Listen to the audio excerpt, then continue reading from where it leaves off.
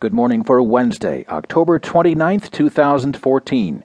Audible presents the New York Times Audio Digest. Here's what's making news on the front page. Lobbyists pursue state attorneys general. Economic pain looms large in Iran talks, and in Liberia a good or very bad sign. Empty beds. In today's national headlines, a second wave of votes on legalized marijuana.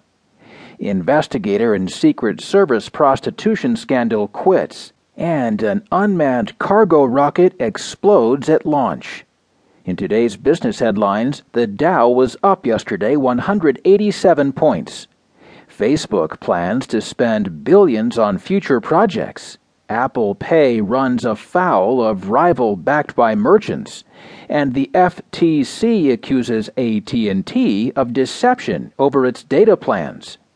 There will be more business stories, more national and world news too, a roundup from the sports page, and the opinions of New York Times columnist Frank Bruni.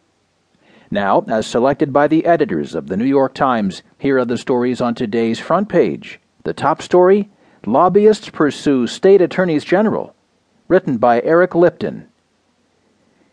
When executives of the company that makes 5 Hour Energy, the popular caffeinated drinks, learned that attorneys general in more than 30 states were investigating allegations of deceptive advertising, they moved quickly to shut the inquiries down. But success did not come in a courtroom or at a negotiating table. Instead, it came at the opulent Loews Santa Monica Beach Hotel in California, where more than a dozen state attorneys general had gathered last year for cocktails, dinners, and fundraisers organized by the Democratic Attorneys General Association. A lawyer for 5 Hour Energy roamed the event, setting her sights on Attorney General Chris Koster of Missouri.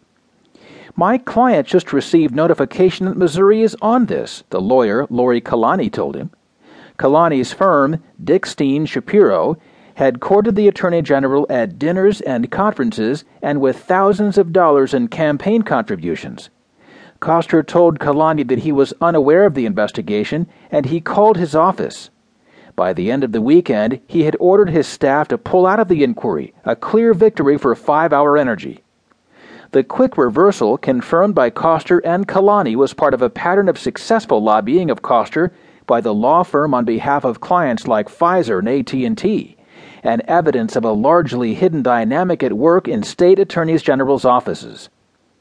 Attorneys general are now the object of aggressive pursuit by lobbyists and lawyers who use campaign contributions, personal appeals at lavish corporate-sponsored conferences, and other means to push them to drop investigations, change policies, negotiate favorable settlements, or pressure federal regulators, an investigation by the New York Times has found.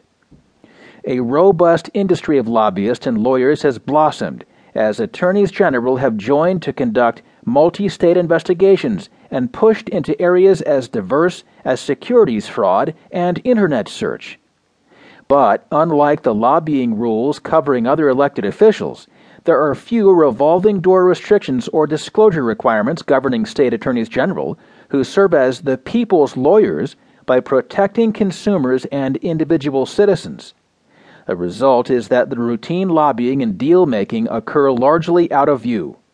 But the extent of the cause and effect is laid bare in the Times' review of more than 6,000 emails obtained through open records laws in more than 24 states, interviews with dozens of participants in cases, and attendance at several conferences where corporate representatives had easy access to attorneys general.